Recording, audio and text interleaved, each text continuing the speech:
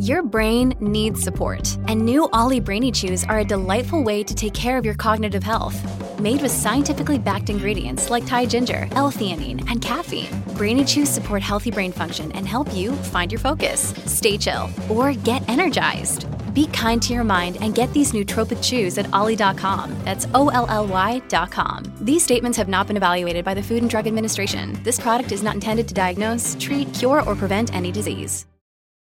This episode is brought to you by Shopify. Do you have a point of sale system you can trust, or is it a real POS? You need Shopify for retail. From accepting payments to managing inventory, Shopify POS has everything you need to sell in person. Go to shopify.com/system, all lowercase, to take your retail business to the next level today. That's shopify.com/system. Welcome to the New Books Network. Hello, and welcome back to New Books in Political Science, a podcast channel on the New Books Network. I'm Lamis Abdelati from the Maxwell School of Syracuse University. Today, I'll be talking to Andrew Rosenberg about his book, Undesirable Immigrants: Why Racism Persists in International Migration, which was published by Princeton University Press in 2022. Drew, welcome to the show. Thanks for having me. Really happy to be here. So I wonder if you could begin the interview by just telling us a little bit about yourself. Yeah, absolutely. I'm an assistant professor of political science at the University of Florida. I study lots of different things, including, of course, international migration, race and racism in the international order, and global inequality.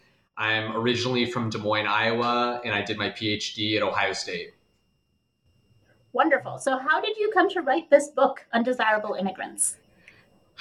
Yeah, that's sort of the $64,000 question, I think. So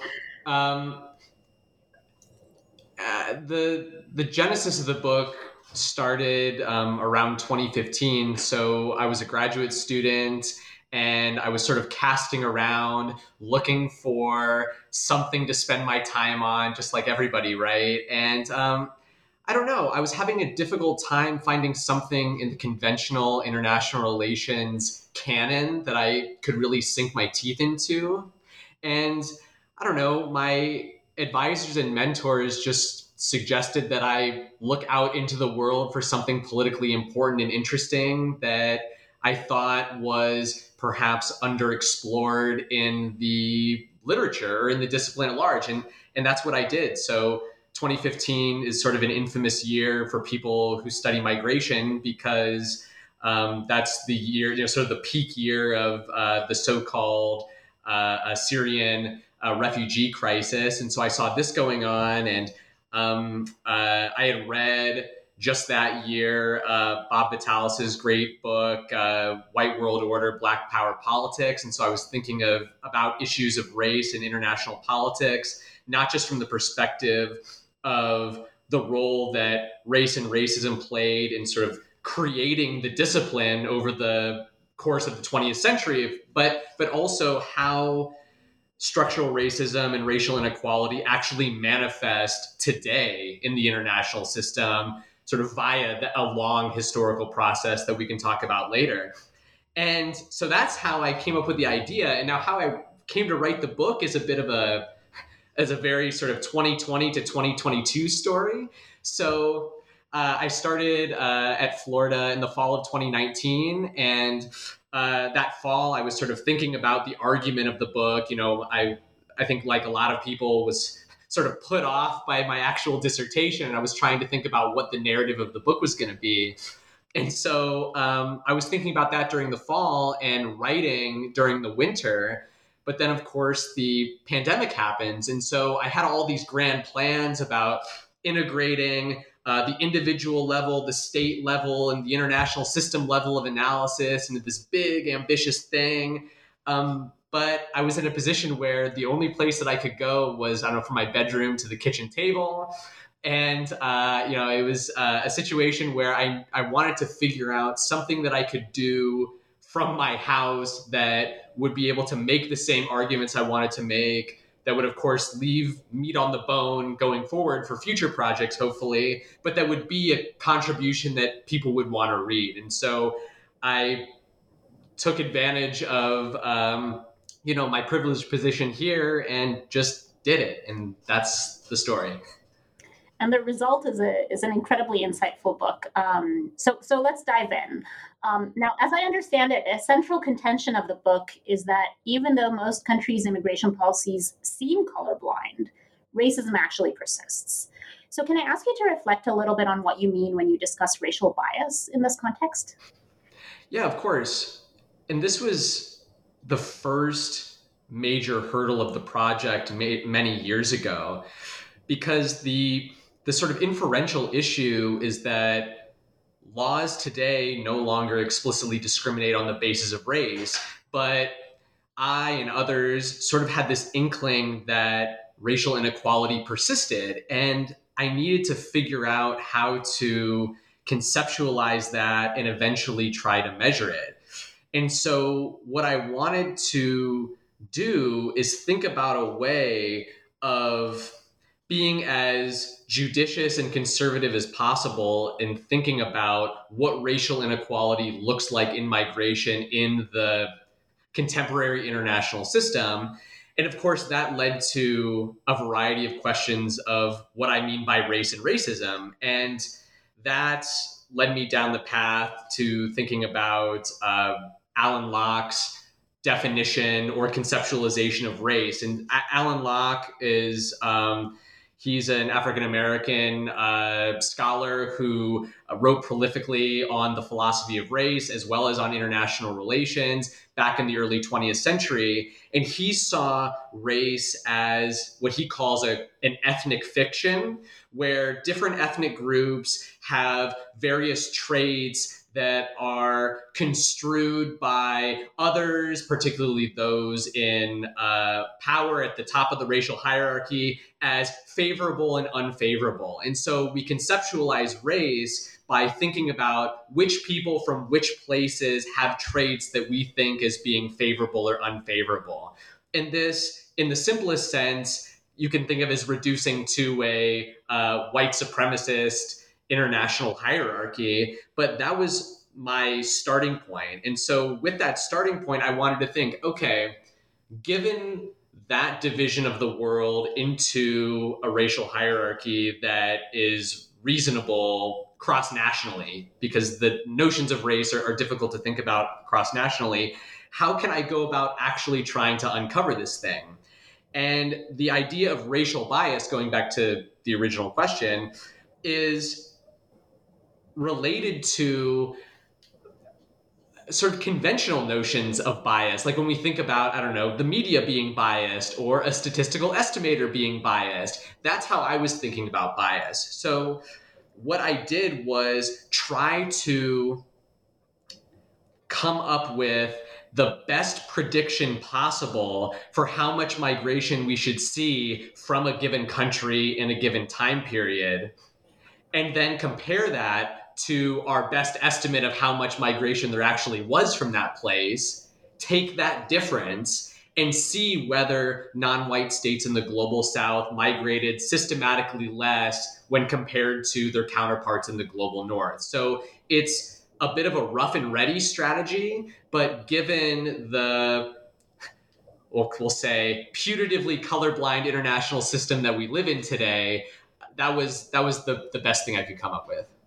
And we'll talk much more about the empirics in a minute. But one of the first things you do in the book is you go after an assumption that's held by many people in international relations and even many migration scholars, which is the assumption that the right to exclude foreigners is inherent to sovereignty. Mm-hmm. You argue that this assumption is incorrect. Can you tell us about that? Yeah, of course. You say that it's conventional wisdom amongst international relations scholars and in fact some scholars of migration, but I think it's most powerful as a bit of conventional wisdom that is lingering out there in the world at large. You see people like the late Justice Scalia saying this in Supreme Court opinions. You see politicians throughout the world alluding to this. And this is sort of the prelude to my theory and the rest of the book. And this chapter is a bit of a pet project of mine, because my idea was, well, if the right to exclude foreigners is this fundamental, this Platonic, foundation, or forms a part of the Platonic foundation of what it means to be a sovereign state, well, then we should find evidence for that in the international legal jurisprudence stretching back to the emergence of the modern state system in the 16th and 17th century.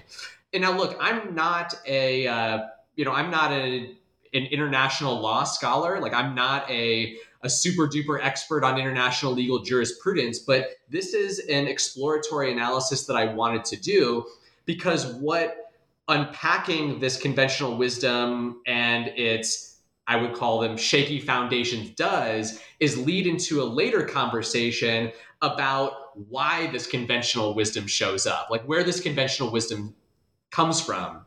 And so what I do in the book is go through a bunch of old international legal thinkers, Vattel, Vittoria, Pufendorf, and I show the emergence of this inherent right to exclude over time that starts with, in fact, the opposite, that states actually have the obligation to welcome foreigners for a variety of reasons. And the international legal jurisprudence, the interesting thing about it is by the time we get to the early to late modern period, I mean, that's not a very precise way of talking about it, it's actually much more mixed than I think most people would admit. And what I do is use this bit of historical context to discuss how the conventional wisdom starts to emerge as the traditionally immigrant receiving societies in the West, mostly in the Anglosphere, start receiving more immigrants from these racially undesirable places. And so that's a bit of destabilization that I do in order to rhetorically talk about the history that I want to talk about later on. And it does segue very nicely into your theoretical framework. So in the book, you present a theory for how it is that colorblind immigration policies result in racial inequality. Can you kind of take us through your theory and your reasoning? Of course. So the basic idea is that the rationale for enacting restrictive immigration policies or for restricting immigrants in general rests on the same, or those rationales are quite consistent over time if you poke at them a little bit. So thinking about the United States, because I'm American, and so so that's the case that I know best. So looking into in the late 19th century, when the United States was considering enacting the Chinese Exclusion Act, a lot of the rationales put forth about people from China as being inherently undesirable in a variety of ways looks remarkably similar to the rationales that people are using throughout the world in the 21st century to reduce or to restrict people from a variety of places, right? And there was a lot more explicit biological or scientific racism used in that language in the 19th and early 20th century. But the crux of the justifications are the same. It's, hey, people from these places are undesirable or dangerous or dirty, or they're going to pull at the social, the fabric of society and lead things to, go to hell in a handbasket, if I'm able to use the expression on the podcast. And that's remarkably consistent with what we hear today, to repeat myself. And so the argument that I make is that Western countries in particular that enact these colorblind policies in the modern day are leaning on the same justification. And what in the move that I make is to say that it is in fact those migrants from those places that seem the most inherently or objectively undesirable, which are the migrants in the places that were affected the most negatively by the legacies and histories of Western imperialism, colonialism, and neo-imperialism. And so the same countries that are the same places that countries in the West negatively affected to, I don't know, that's the understatement of the century, are those that now seem the most objectively undesirable. And so it's this legacy of Western incursions throughout the world in the form of, chattel slavery or imperialism or neo-imperialism that did the damage that we now say today are the criterion by which we objectively restrict these people. And so it's, I think, on the one hand, a pretty straightforward argument, but on the other hand, it requires somebody to think historically about international history, of course, in general, but how the legacies of Western incursions throughout the global South affect our perceptions of those places today. So let's turn to the book's empirics. So you kind of started to hint at what you call in the book a forensic approach to uncovering racial inequality. So can you describe these findings for us? Yeah, of course. This is a chapter that, I'm just reflecting on writing the chapter now, and it's sort of the culmination of many discussions that I had had, many conversations and discussions I had had throughout the course of graduate school about what it was that I was doing and whether it was a legitimate way of thinking about the international system and a legitimate way of studying this, politically fraught and difficult to study aspect of the international system. And so what I wanted to do in this chapter was deal with a variety of the skeptics that I had encountered, in my journey thus far. I could tell you some interesting stories about conference panels that maybe, off air we could talk about. But really, I wanted to deal with a few main issues. The first is the issue that,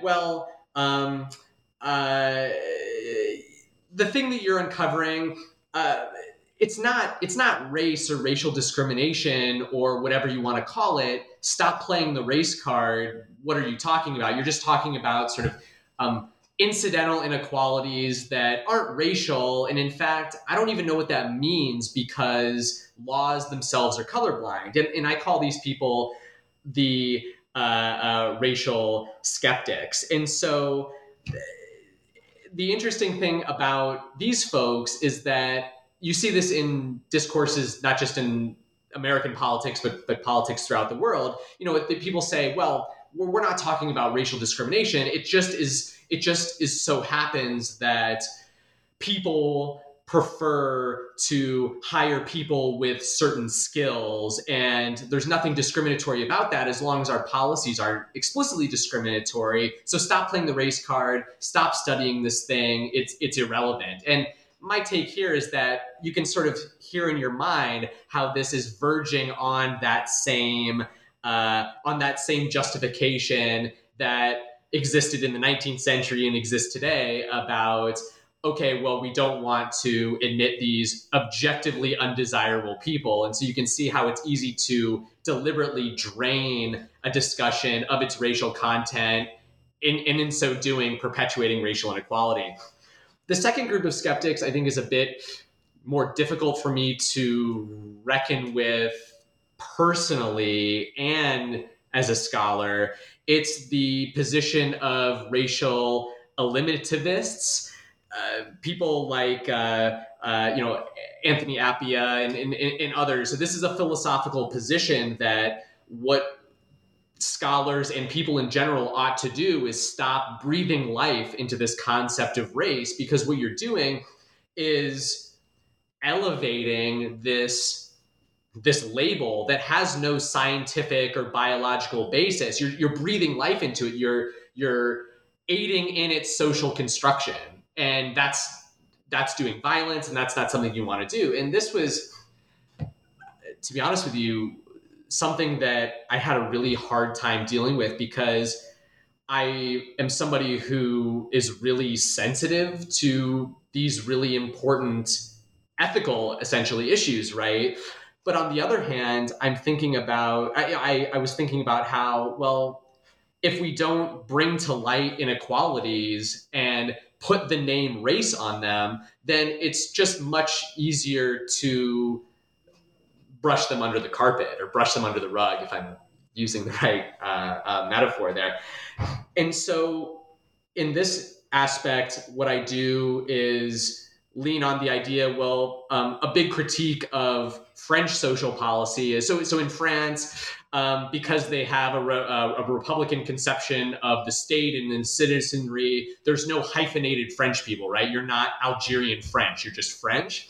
And the problem with that, and the problem that their society runs into when they don't collect these statistics by race or ethnicity, is that it allows inequalities to fester and go on unrecognized. And this is something that we saw during the pandemic as well. There are many articles that I could point you to which show how inequalities in COVID-related outcomes in France can boil down to racial inequalities, but France's Republican model actually precluded them from uncovering it, before it got too late. And the final point I'll bring up here, I guess the second to final point, I do that a lot, is this idea that race doesn't travel around across national boundaries. So somebody could say, well, sure, race, it's really important, and maybe the international system is structured as a white supremacist institution or something like that. But the idea of race doesn't travel, because the United States and Lebanon and Australia and Spain, they all have different racial categories. We would jargon it up by calling them racial ontologies. But the idea is that in the United States, black-white racism, for a variety of reasons, is one of the most salient ways of thinking about race. But in France or in Spain or wherever, those things are a little bit different. And this is a great point. And this is absolutely a concern, not just with my project, but with thinking about race at the level of the international system. So it's something that we want to study. Like, we want to say something empirically grounded about race in the contemporary international system, but we run into this problem. And so what I do is I lean back on Alan Locke's conception of race as an ethnic fiction in order to motivate the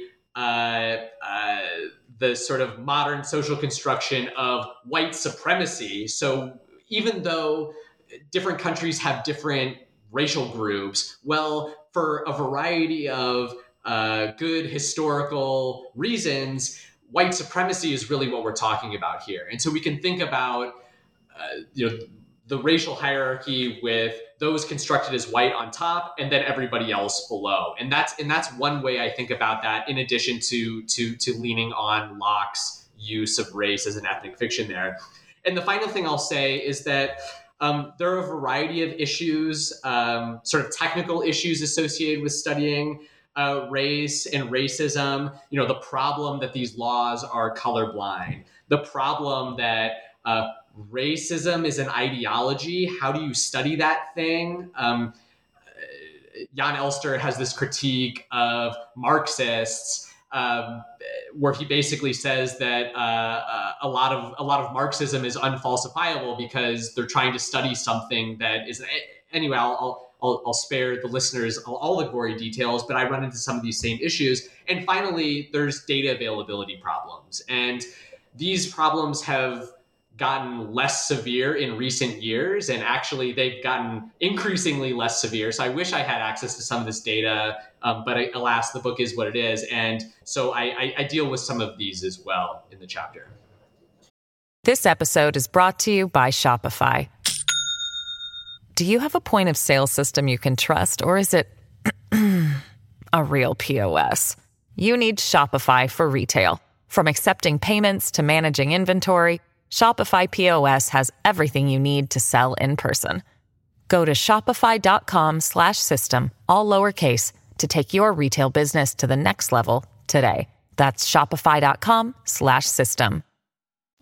So after sort of responding, right, to skeptics and to critics, let's talk about your sort of first set of empirical results, right? Where you started to tell us about how you estimate a baseline model of cross-border flows, and then you look at what actual patterns in migration look like and how those deviate.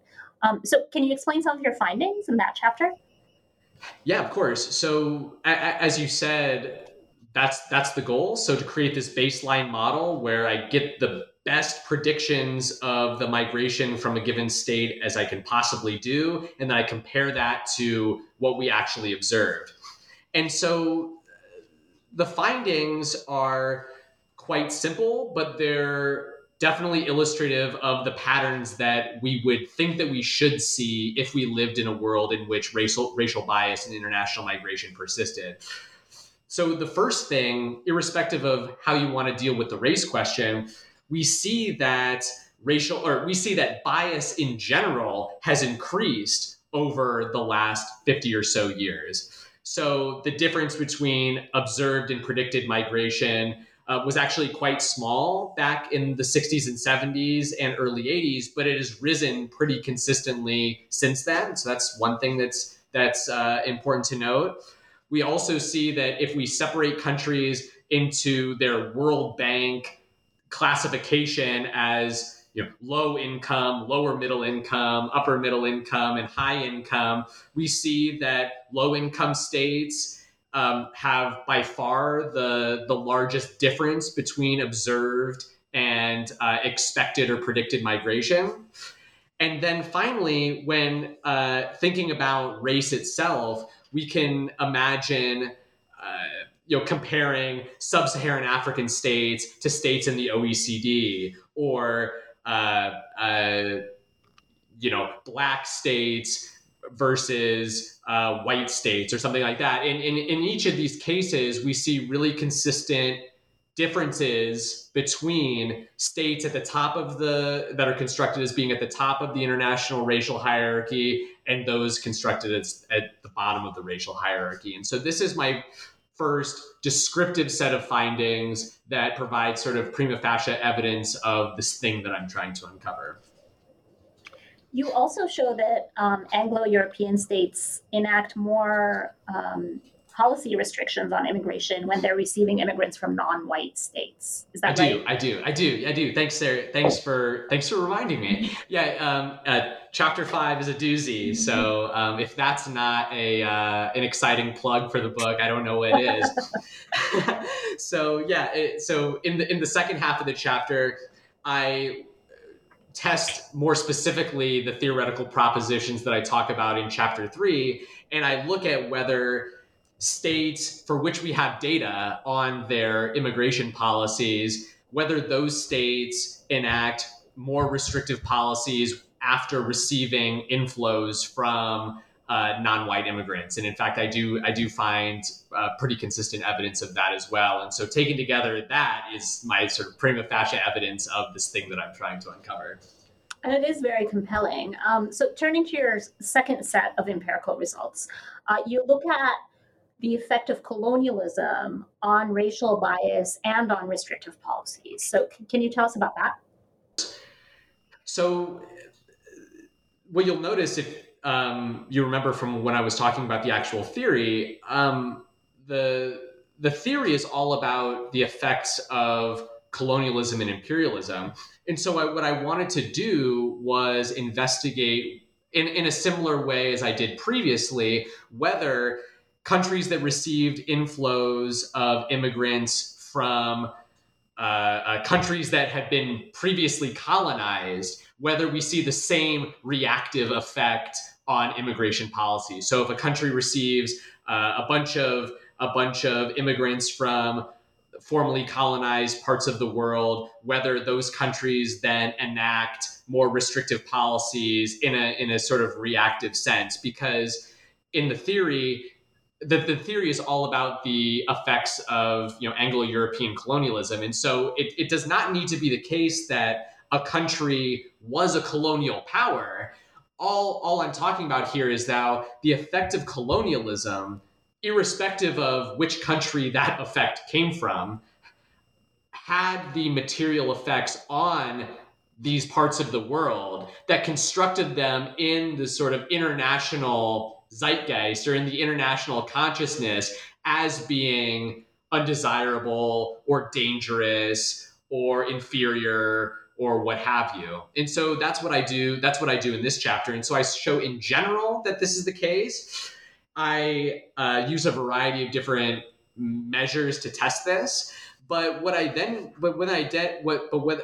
try to do is see, well, look, the data aren't perfect, but the data that I do have on countries' immigration policies can be split into countries that were colonial powers and countries that were not colonial powers. And so what I do then is try to see whether this effect is strongest for the countries that were the colonial powers, and I do find evidence for that. And so it's another attempt at, in a world in which we have imperfect data on this, trying to slowly and deliberately peel back the layers of the onion. I don't know. I'm just really leaning into the weird turns of phrase here. So I apologize for that, and just try to layer on evidence as best I can for this theoretical proposition at the cross-national, international system level.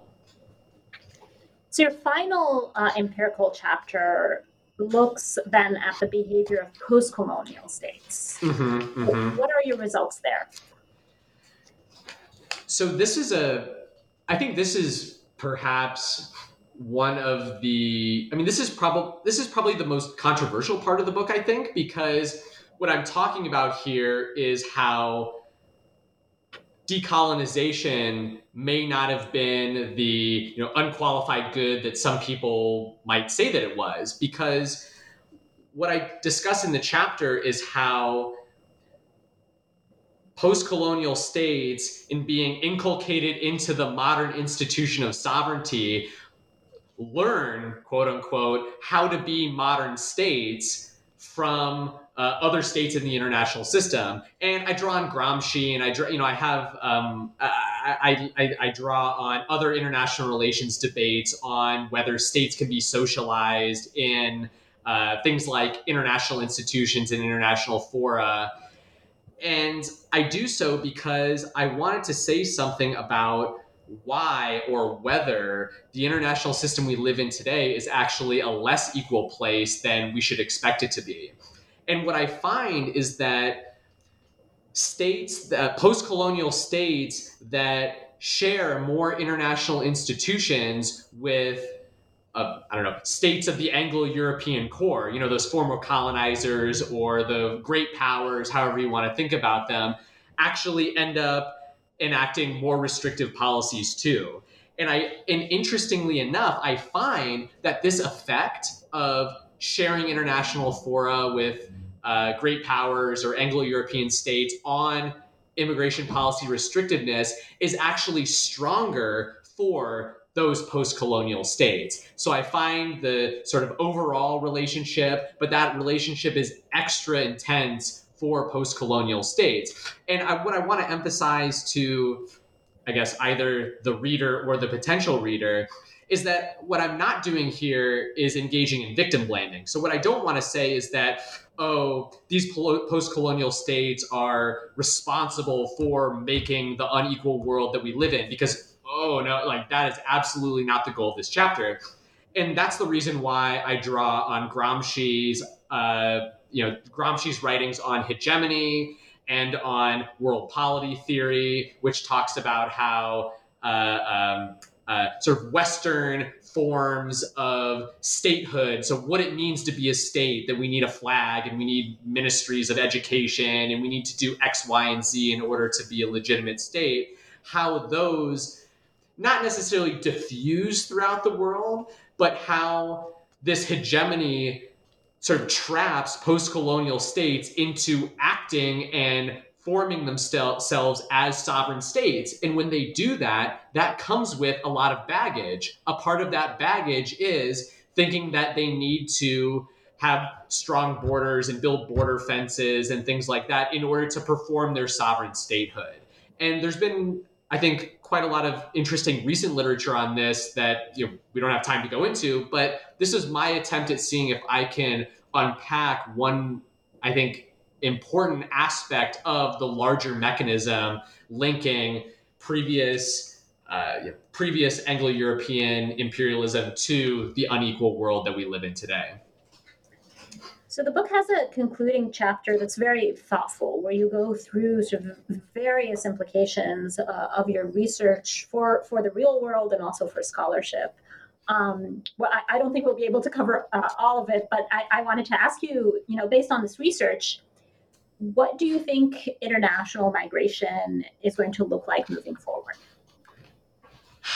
Yeah, that is the big scary question, right? So when I was writing the book, I don't know, I'm generally an optimistic person. So I think that the sun is going to come out tomorrow and things like that. That's just sort of my general vibe.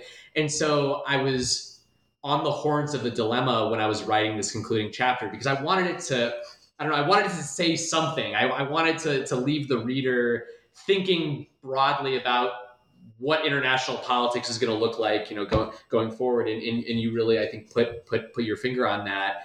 And so on the one hand, I would love to believe that, in a world of worsening climate change, et cetera, pandemics, et cetera, that we should, that countries in the global north will lean into their cosmopolitan sensibilities or their homo economicus, orthodox economist sensibilities, and say, loosening immigration restrictions, that's either Pareto improving or normatively the right thing to do, particularly in a world where sea levels are rising. So maybe what we should do is, just make this little change because everybody will win. But of course, that isn't the world that we live in. And I think the negative or the non-sanguine tone that the conclusion takes reflects the moment that I was writing this in, where we saw states use the pandemic as justification to close their borders and enact increasingly draconian restrictions on foreigners, as well as, the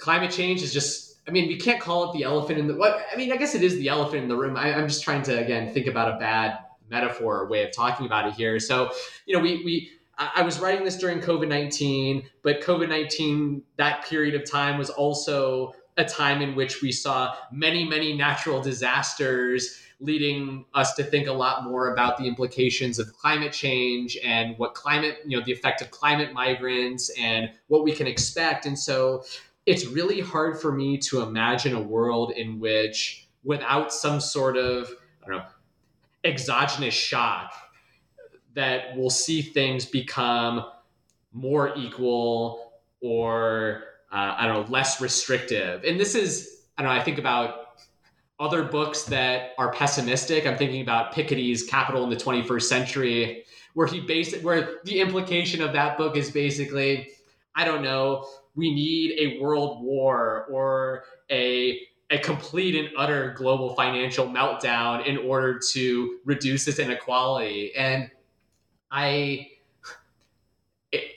don't want to say that sort of thing explicitly, but it's sort of where my thinking is going, just given what we know about the relationship between leaders and publics in Western democracies, and not just Western democracies, countries throughout the world, and how easy it is to rally support for increasingly restrictive immigration policies or anti-foreigner policies or general anti-cosmopolitan policies. And so while I want to grasp for optimism, it's quite hard for me to imagine a world with fewer immigration restrictions, at least in the near term, without something wild happening.